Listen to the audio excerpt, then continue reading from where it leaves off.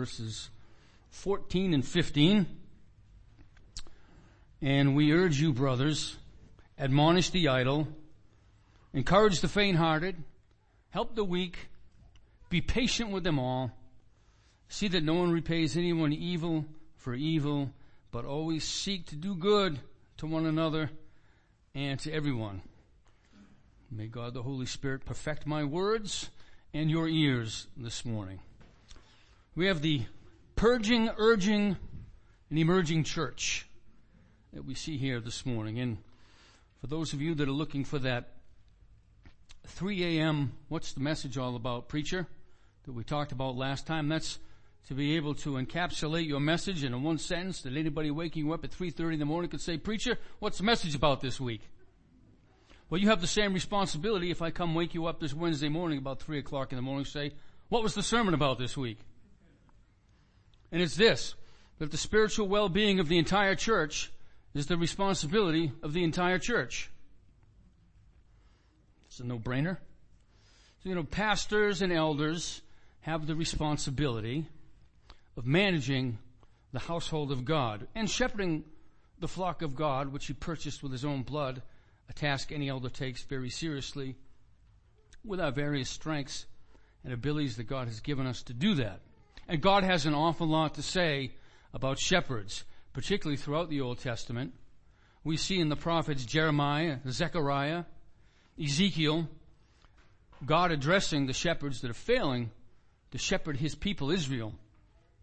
Some of them making themselves fat off the flock, some of them neglecting, not going after the lost sheep, any number of things that God addresses. Well, this portion of the scripture speaks to the obligation, potentially one we all have with joy, of each member looking out for the spiritual vitality of each member.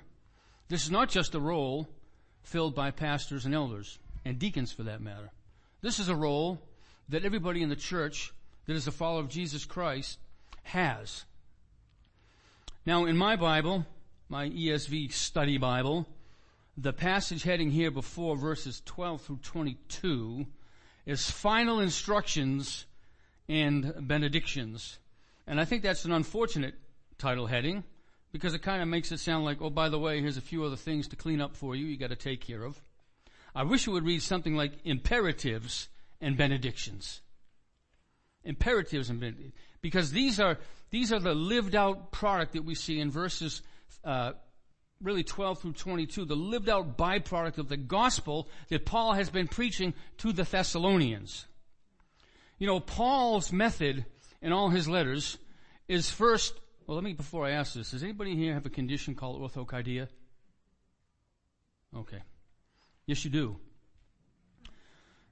Paul's method in all his letters is orthodoxy, which produces orthocardia, which produces orthopraxy. So orthodoxy is right doctrine. Paul preaches right doctrine. This leads to orthocardia, or a right heart. And it is from that right heart that flows orthopraxy, which is right practice. Sound preaching and teaching the gospel, which leads to a conversion in the heart, which leads to outward actions that give ample evidence of what is going on inside the heart. So we're ortho-Jesus freaks this morning. And 1 Thessalonians is Paul's very first letter. This letter predates the Gospels. The earliest Gospel being Mark, which, was debatable whether it came out around 50 or 60, but this letter predates even the Gospels. It's the first epistle that Paul wrote. But he establishes in this an order and a pattern that he's going to pursue throughout all of his letters, general letters to the churches. Now, this is a very young church, recall. It's a very young church. And so the instructions that we're going to get in verses 14 and 15, and that which precedes it, Justin preached on a few weeks back in verse 12 to 13 on how to respect your elders and to those that labor among you and are over you. And then what's going to follow in the coming weeks as well is, in a sense, tough love. And when we think of that term, tough love, we tend to think in terms of, we might know someone that's addicted to a substance of some kind, and we have to get involved in their lives in such a way That's going to be difficult for the person whose lives we're getting involved in, but we got to show them tough love if we're going to get them out of this jam. Right? But tough love in this particular case really has to do with how tough it is for us to do. What we're called here is tough to do. And it really is at times when I'm preparing to preach, that's when I tend to really put the kind of study, and I wish I always did on any given time. Do you come face to face with the reality of these are not just words in a text and some general instruction about how to live. This is what characterizes a Christian person in the body as well. So it is tough love. And it's tough because it's for the benefit of somebody else. Right? It's for somebody else's benefit and for the church. At times our tendency is to admonish and correct or even encourage. And when we do that, it's a way of making ourselves more comfortable. This is very insidious, the way that we go about admonishing, encouraging, and helping. We can have mixed motives. Sometimes we say, you need to change because I love me too much to put up with you the way you are. I love me too much to put up with you the way that you are. You're just making me too uncomfortable. And we can sometimes even veil our more selfish intentions with what this is for the glory of God. Someone irritates us, and we want to not be irritated, so we correct them with the goal of easing our irritation, with little regard for the other person and how he or she could really benefit from not doing the things that irritate other people. You see the difference? And add to that our natural aversion to confronting people because we fear rejection or we fear a negative response, and you find that we're not interacting with one another, not involved in one another's lives in some very important ways at times.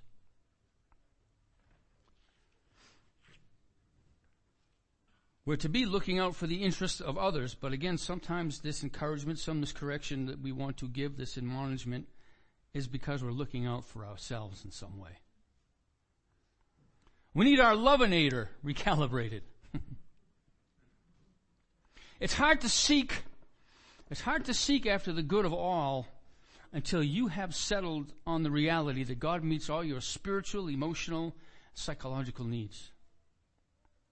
There are myriad ways we seek to be comfortable and safe in our own skin, even in dealing with other people, that God has already provided for in the gospel. As we seek attention, as we don't want to be rejected, as we're afraid of what people might think, or we don't think that we know enough to say what needs to be said. There are things about our psyche, there are things about our heart, there's things about our being, that if we would just settle on the fact that God fully accepts us, and we are fully accepted in the beloved, then we would be free to exercise the things that God directs us to here and in other places in Scripture.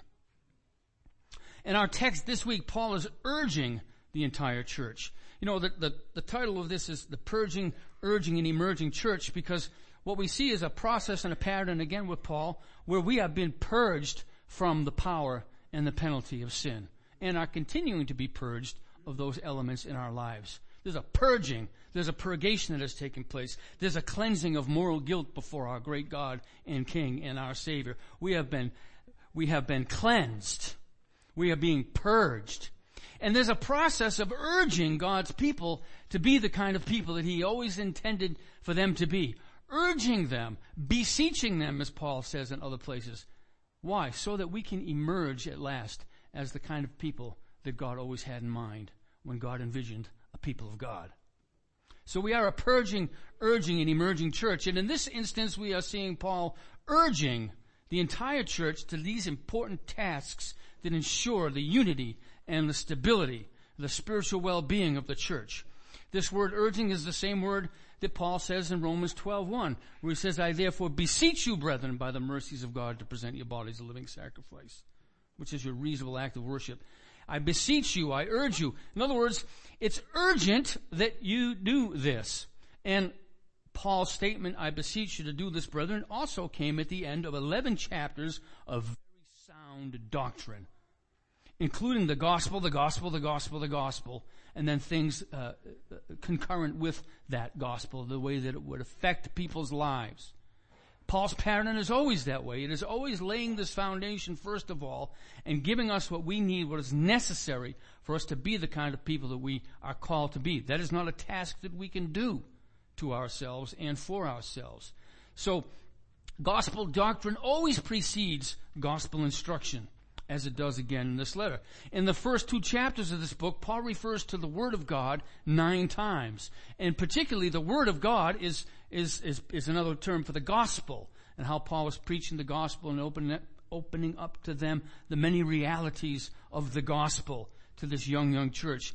Over in chapter 1, for example, verses 4 through the first half of verse 5, I'll be bouncing back and forth a little bit through these earlier chapters. For we know, brothers, loved by God, that he has chosen you, because our gospel came to you not only in word, but also in power, and in the Holy Spirit with full conviction.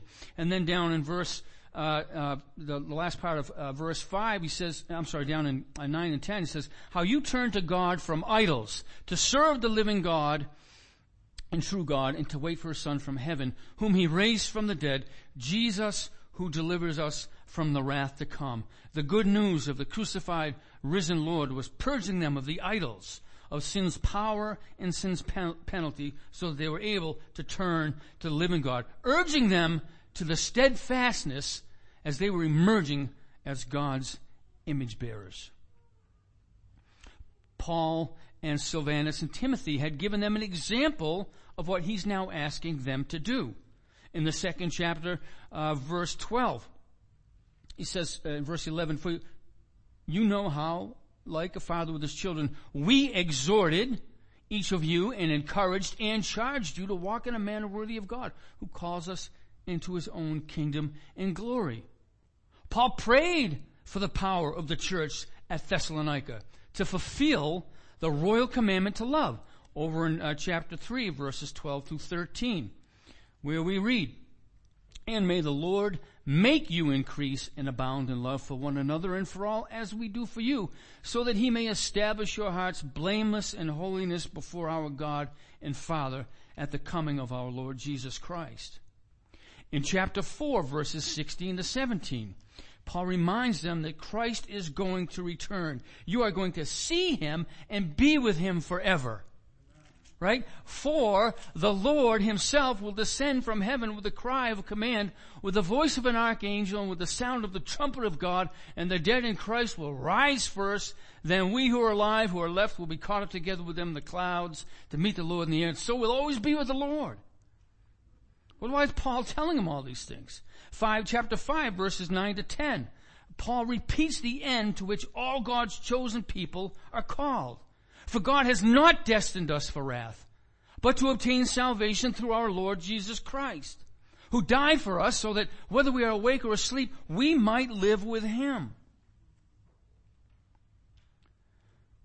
Paul has done all that he can do to lay the foundation for what he's about to ask them to do, the instruction. Don't you find that you're a much more tolerant person when you know something good is on the way? I'm a much friendlier person probably at work on Friday than I am on Tuesday. Very frankly, right? You get, what I do in the other world is I do IT things as well as some other things, information technology. And sometimes I'll get a call and I see who's calling and I already know what a sense of it's going to be. And I'm like, But I get that call on a Friday and I'm like, hey, what can I do for you? It's just different because I should be kind. I should be helpful. I should be good. I should be doing everything I can to make their job possible so that they can make the warehouse's job possible, so that the warehouse can get the product on the truck and the truck can get out to the store and everybody's making money and the owners are happy. That's the way it's supposed to work. And it's just a lot easier to be that person when you know something wonderful awaits, right? We see this around the Christmas holiday, right? Everybody's a little bit nicer because there's just this thing built into us where people are going to be loving and singing songs together, and the culture for a little while is just a little bit happier. And so I think that's kind of what goes on here with the gospel and the example Paul is setting and the prayer that he's making and the encouraging and the exhorting he's doing. He's helping to create a heart in them where it just becomes a natural reflex to do what he's calling them to do next. Encourage and exhort and admonish. Paul preached the gospel. He lived in the power of the gospel. He encouraged with the gospel. He set a gospel example of living well. He assured them there's no wrath of God for them, but only a guarantee of living forever with Jesus and with one another. So now he can give the important instruction. Now he can urge them to be purging and emerging. And he says to them, admonish the idle. Your translations might say the disorderly or the undisciplined. Well, who are they? Who are the disorderly in this church, and who are the idle? Maybe we get a little hint of that back in chapter 12. Chapter 4, verses 11 through 12, where he says, and to aspire to live quietly, and to mind your own affairs, and to work with your hands as we instructed you so that you might walk properly. So it's very likely, Paul is very consistent in this book, where everything he's saying is built upon something else he's already saying, right? So it may very well be that these disruptive ones, these idle ones, are not living a quiet life. They're not doing everything that they can be to work and do the things they're supposed to do, and they're not really minding their own business. They're getting all up in someone else's business all the time. They may be loud, always having too much to say about everything else, being overly involved with what should be happening in the church, but never doing anything to help make it happen, right? 2 Thessalonians, the 3rd chapter, Paul talks about, you remember what we told you before? He said, if anyone's not willing to work, then neither should he eat. So we know that this is a problem in Thessalonica, whether people were just anticipating the Lord coming, like, I'm just going to sit back here. But in any case, Paul's laying that out here. I think it was Ben Franklin said, idle hands are the devil's playthings. Idle hands. People that sit around not doing what they should be doing, people getting involved and not minding sort of their own business, getting all caught up in other things. Paul says, admonish them. Admonish means in particular, put in mind to obey God's instructions. And really, Webster's is quite helpful because it says to express warning or disapproval, but especially in a gentle, earnest way. Especially in a gentle, earnest way. When someone needs to be admonished, when they need to be reminded of something about life in the kingdom, when they need to be reminded about something, this type of person, this disruptor, this idle person, the approach is to be gentle and earnest. And how do you do that? Somebody is perhaps always sort of making noise about something, right? Always sort of just, they always have something to say, but never really sort of, maybe they don't attend Bible studies. They're never seen around the Word of God, and they're just sort of idle and disruptive in that way. To come alongside them and to just sort of remind them, say, hey, look, you might go for a cup of coffee with them or something like that. You might say, look, you're a thinking person. I can see that. You always get something to say. I'd love to see you come to Bible study. Man, look, come and contribute. Put that good energy to use, Admonish them in that way. Encourage the faint-hearted, Paul says. People that are struggling. There are people in the church here in Thessalonica, as well as here, that are struggling. They're faint of heart. They're faint of heart. They might be depressed. They might be anxious, worried about certain things. In the church here, there were those that were worried about others who had departed. Am I going to see them again? That's why Paul had to give them some encouragement. He had to encourage them. Look, you're going to see them again. The Lord's coming back. They're going to be with Jesus. We're going to be with Jesus. We're all going to be together. This was really discouraging to them. We don't, not so much. We kind of know this. There was persecution happening. Paul mentioned that back earlier in the chapter as well. He said, you're being treated the same way that your brothers in Jerusalem were being treated. You're suffering persecution. That can produce feelings of helplessness and despair and difficulty in a person.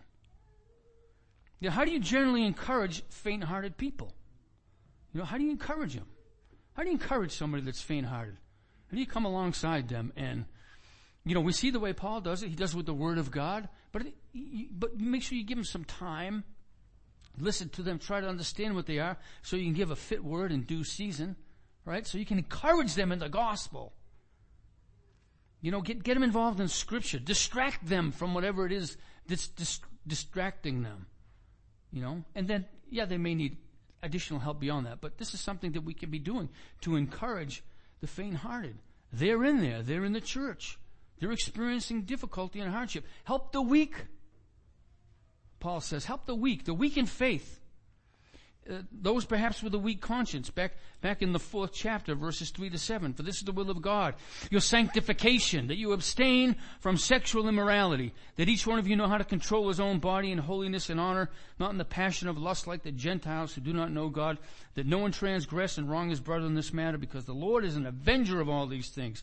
As we told you before and solemnly warned you, for God has not called you to impurity, but in holiness. Perhaps people seeing themselves struggle with this particular sin.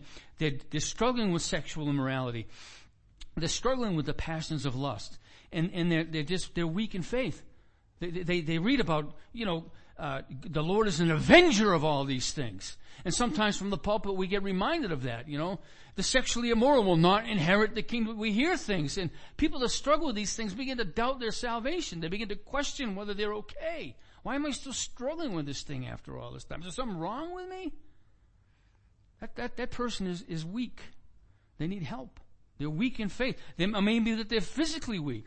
There are other things going on. Back in Acts chapter 20, verse 35, Paul says, in all things I have shown you that by working hard in this way, we must help the weak. And remember the words of the Lord Jesus, how himself said it's more blessed to give than receive. So maybe there's some physical need that they need help with. And when Paul was dealing with the church in Rome and all the issues that were going back there in the 15th chapter, the first verse, he says, we who are strong have an obligation to bear with the failings of the weak and not to please ourselves. Let us each please our neighbor for his good, to build him up. These people had a weak, sort of uninformed conscience or an immature conscience.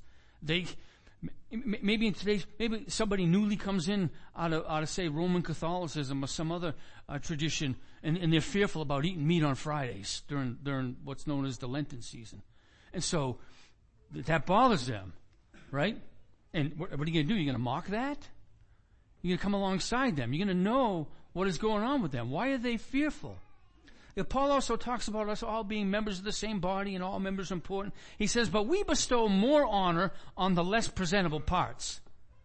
Now that's not necessarily true in our culture today. Today we bestow less honor on our less presentable parts, all right? There's a reason why I'm not standing up here in a Speedo, okay? We put on a shirt and a tie when we preach. All right? There's a reason why we don't dress in we put on certain parts of our bodies things that ought to be put on. They ought to remain covered. We bestow more honor on them. Well, there are people in the churches that at times just need that extra honor bestowed upon them because they're not the ones that we would consider to be the things that we want the church to be known for. So how do you respond to them? Well, Paul's telling you how to do that right there. He help them. That word help is stay close to them. Keep a grip on them. Keep a good grip on them. They might be getting very ready to fall irrevocably. And so it should be evident as we're doing this, quite evident actually, that you have to know one another well enough to observe these struggles. We have to spend time with one another to see. Right? I mean, I didn't get to go to the outing the other night, but suppose down at the Pombrians, that nice big thing they put on outside there with all the people and the neighborhood thought revival was breaking out. Somebody's off by themselves just sitting on the dock staring out at the water, right? You gotta, that person's not usually that way. You gotta spend time with, you gotta know people. You gotta pay attention to people so you know when they need this help, right? And not to assume that one of the elders is taking care of it. Don't just assume one of the elders is taking care of it. It may well be that we are, but you know what? They need you as well. You might be trying to attend to them and you're running into trouble, so you speak to a deacon and you speak to that's how it works. We are our brother and sister's keeper. We rejoice together, we strive together, we weep together. And then, so Paul goes on to say, and this is where the rub is in many ways, quite often, be patient with them all. Be patient with the disorderly. Be patient with the idle and the busybodies. Be patient with the faint-hearted. Be patient with the weak. Look, disorderly people tend to offend others. Right? It's easy to become impatient with disorderly, disruptive, idle people. And this may lead to gossip under the guise of talking to someone else about that person, right? talking about that offender out of concern for them. So I'm going to talk to about 3 or 4 other people in the church about that person because I'm concerned for them. No, shut up. And just go to that person. Save your energies and your voice to it. Just go admonish that person yourself. Just go to them yourself. So that maybe the other person hasn't, they probably have if someone's disruptive, they've noticed it, but maybe others haven't noticed it quite as much. Just go and take care of that.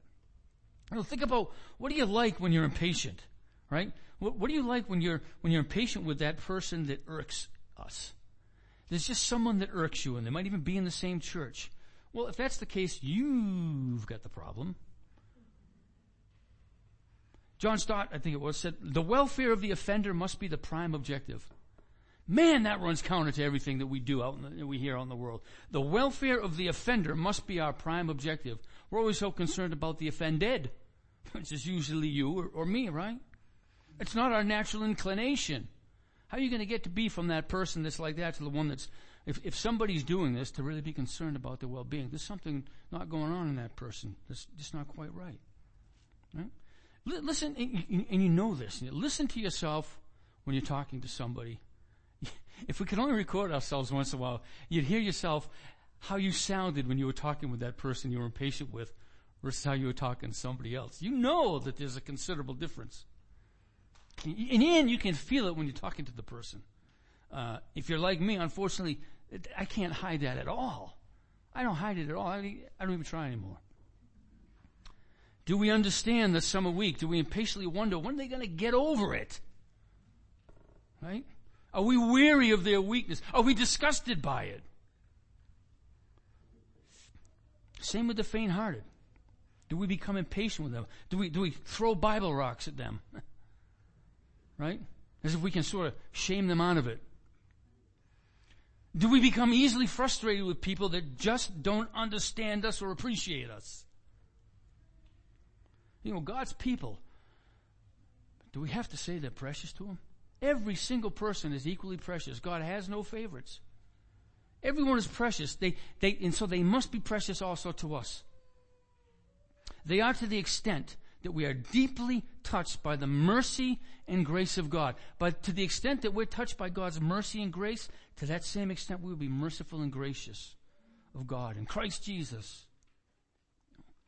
And he goes on to say, see to it that no one repays anyone evil for evil. Do God's people really need to be reminded not to repay evil with evil? And to always seek the good of one another in the church and unbelievers? Well, apparently it is. Because here it is in Scripture telling them to be so. Born again people being told, do not repay evil with evil. Oh, wait a minute, doesn't the Holy Spirit just generate that in us? Apparently not. The Holy Spirit inspires the Word of God to touch in us the thing that needs to be fixed. It also seems that there are people in the body that will at times do evil to one another. That must break our hearts. To stop and think that you could do evil to somebody else in the church should break your heart and mine. That the temptation of it should bother you as much as anything. And I'm not saying you're going to strike the person or hurt them, but there's lots of little ways, microaggressions, we could commit against other members of the body. Real ones, Bill, not the phony ones. But if we go back to the cross always, this is the key. If we go back to the cross always, seeing Jesus suffering in our place and knowing our own record of transgression, and each one of those sins represented by a stripe on that scarred, bloody, beat-up body. Well, every little, when they tore the thorn of crowns off his head before they put him on the cross, and little thorns were left remain behind, stuck in his skin. One of those little thorns on it says, Pat's lying on it, or marks the impatience on it, You got to go back and see that. Perhaps that will change us. It's meant to. That is meant to be the thing that just fires off this response in us that Paul's talking to. The psalmist said, if you, O Lord, should mark iniquities, oh Lord, who would stand? If he were to keep track of our sin, he doesn't keep track of it.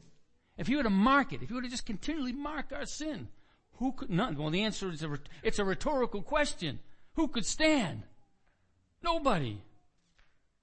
Jesus said, as we forgive one another, so will our Heavenly Father forgive us. Right? He says, forgive one another, forgive us our trespasses, even as we forgive those who trespass against us. And he goes on to say, for if you forgive not your brother from your heart, neither will your Father in heaven forgive you. What does that mean? Is that some works salvation?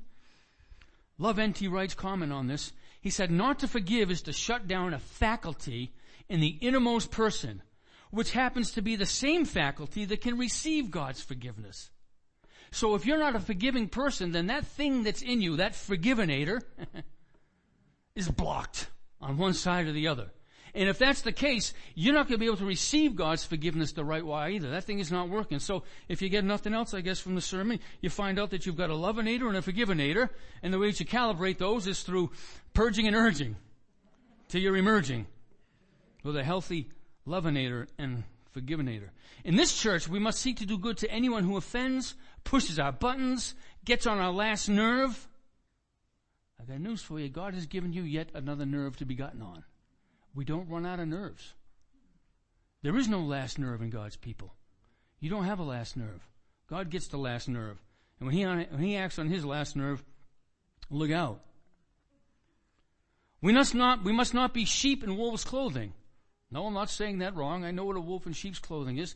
But if we are generally God's people, we are sheep. Sometimes we put on wolves' clothing. We must not be sheep in wolves' clothing. We must seek to do good to the disruptive and the idle, and seek to do good to the faint-hearted and the weak among us.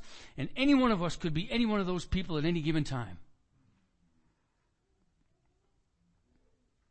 Seek to do good also, he says, to everyone, to one another, and, just when you thought it was safe to stay in church, and to everyone, unbelievers. Seek to do good to unbelievers. Jesus has sent us to them. His elect are among the unbelievers. Today's wolf may be tomorrow's sheep. Which brings me to thoughts about the contemporary culture. How do we do good to the doctor who makes millions of dollars mutilating the bodies of minors in the name of transgender affirming health care? How do we do good to that person? We have to admonish. We have to warn. We have to say, look, I need to tell you something about Jesus. He said, anyone that causes any of these little ones of mine, these children to stumble, be better for him if a millstone were tied around his neck in the deepest sea. Oh, you know what a millstone is? Think of a Jersey barrier. Think of a Jersey barrier tied around your neck.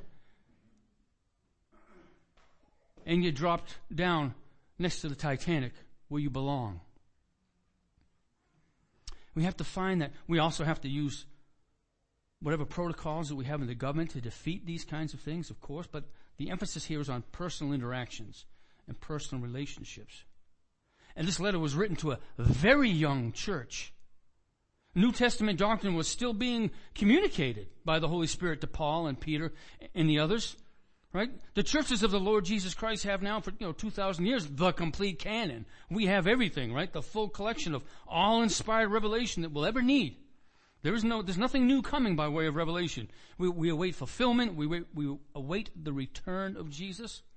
And yet, even us with this canon, we still need this instruction for this church in this culture today.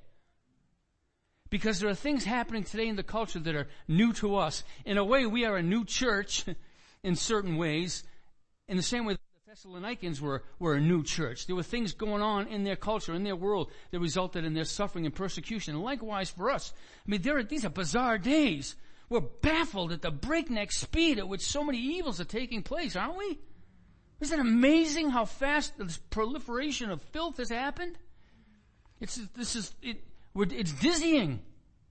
The church over the years has said there's been somewhat of this, something of Christianity in the fabric, of the culture for a lot of years. I mean, there was a sense anyway of virtue to some degree that was, it had to develop, the residue. Years ago, when you used to shut your TV off, you'd have this image on the screen that stayed there for like 5 minutes after you shut it off. That's what Christianity was like in the culture for a lot of years. Not anymore. That screen is shut off, man. There's nothing. It's just a blank screen now. You know, our next, we're celebrating this weekend, right? Our nation's 247 years of freedom, you know, from tyranny. You know, but tyranny is for evil reasons, sown into the warp and woof of human governance. It's like water. It always finds a way back in. We can be grateful this week. It's funny how God looks out for his people, right? So a Christian web designer was determined they don't have to design a website for same-sex marriage. And this lovely woman says, I give my services to homosexual couples. Say, hey, I'll give my services to anyone, but don't ask me to celebrate that which is not marriage in my faith. I can't do that. And the Supreme Court gave a victory to God's people in that way. Just sort of insulating us a little bit so that our worship is, they may do other things, and they're going to, but so that something that acknowledged, that's a gift from God. And why do I bring that up? I'm not just checking a patriotic box because it's 4th of July weekend, but we are in that weekend, and so the culture is happening, and these things are going on, and so I ask myself these questions. Back in 1 Chronicles chapter 12, the 32nd chapter, describing the mighty men of David's army, it says, and they were men of Issachar, men who had understanding of the times, men who had understanding of the times, to know what Israel ought to do. We must understand the times. There are very real and new pressures on the churches, and some people are caving. Churches are caving to these things. And God is allowing this evil to proliferate for whatever purpose it's going on. God's allowing it. God is still sovereign in it, as he is in all history.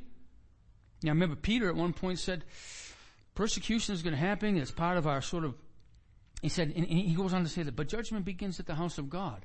There are things going on in the churches at that time that God was using because there was judgment taking place in the house of God, where perhaps there weren't real people that were God's people.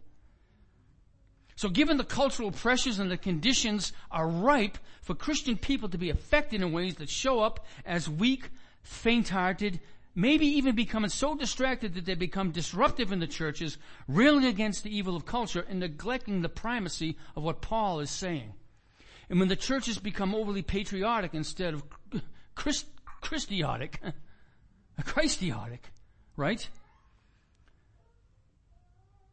Well, much like this first audience, we're in a particular culture at a particular time with particular pressures. We're not insulated. We're not inoculated against all that's going on out there. Let us admonish such a one with patience, seeking their good. Some in the churches may be very discouraged by what they experience in their job. And say, are you kidding me? Or it's not easy for them to just drop the job and go somewhere else. Or what they're seeing going on in their children's schools. It's becoming very discouraging. People are becoming very faint-hearted about this, so much so that some of them are they're shell-shocked. What are we going to do? Sort of mock and scorn them? Suppose, you know this was going on during the whole COVID thing. It got to be sort of popular, even in churches, where people are mocking people they disagreed with. What are you wearing that mask for? You bought the lie. What's your brother or your sister there? Maybe they don't get it. Why is mocking and scorn the answer to our brothers and sisters in the church? What if somebody in the church, for whatever reason, pressures at work, they're seeing this in people's email all the time, where a lady named Carol says pronouns he, she, her, and a guy has, John, pronouns he.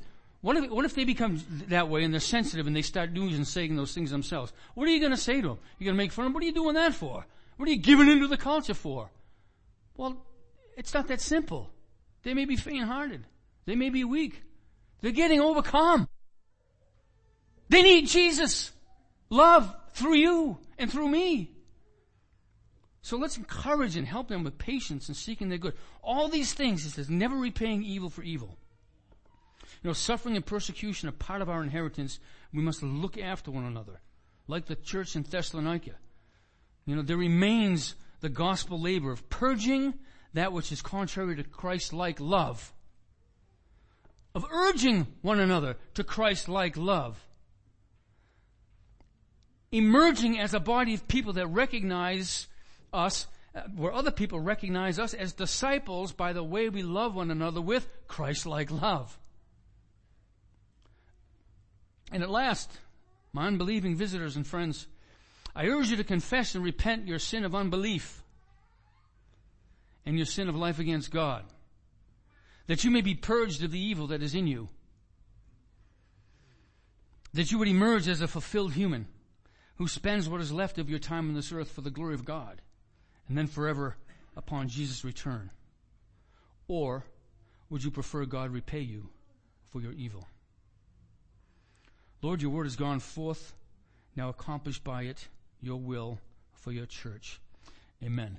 And if Denise would come back up, we're going to sing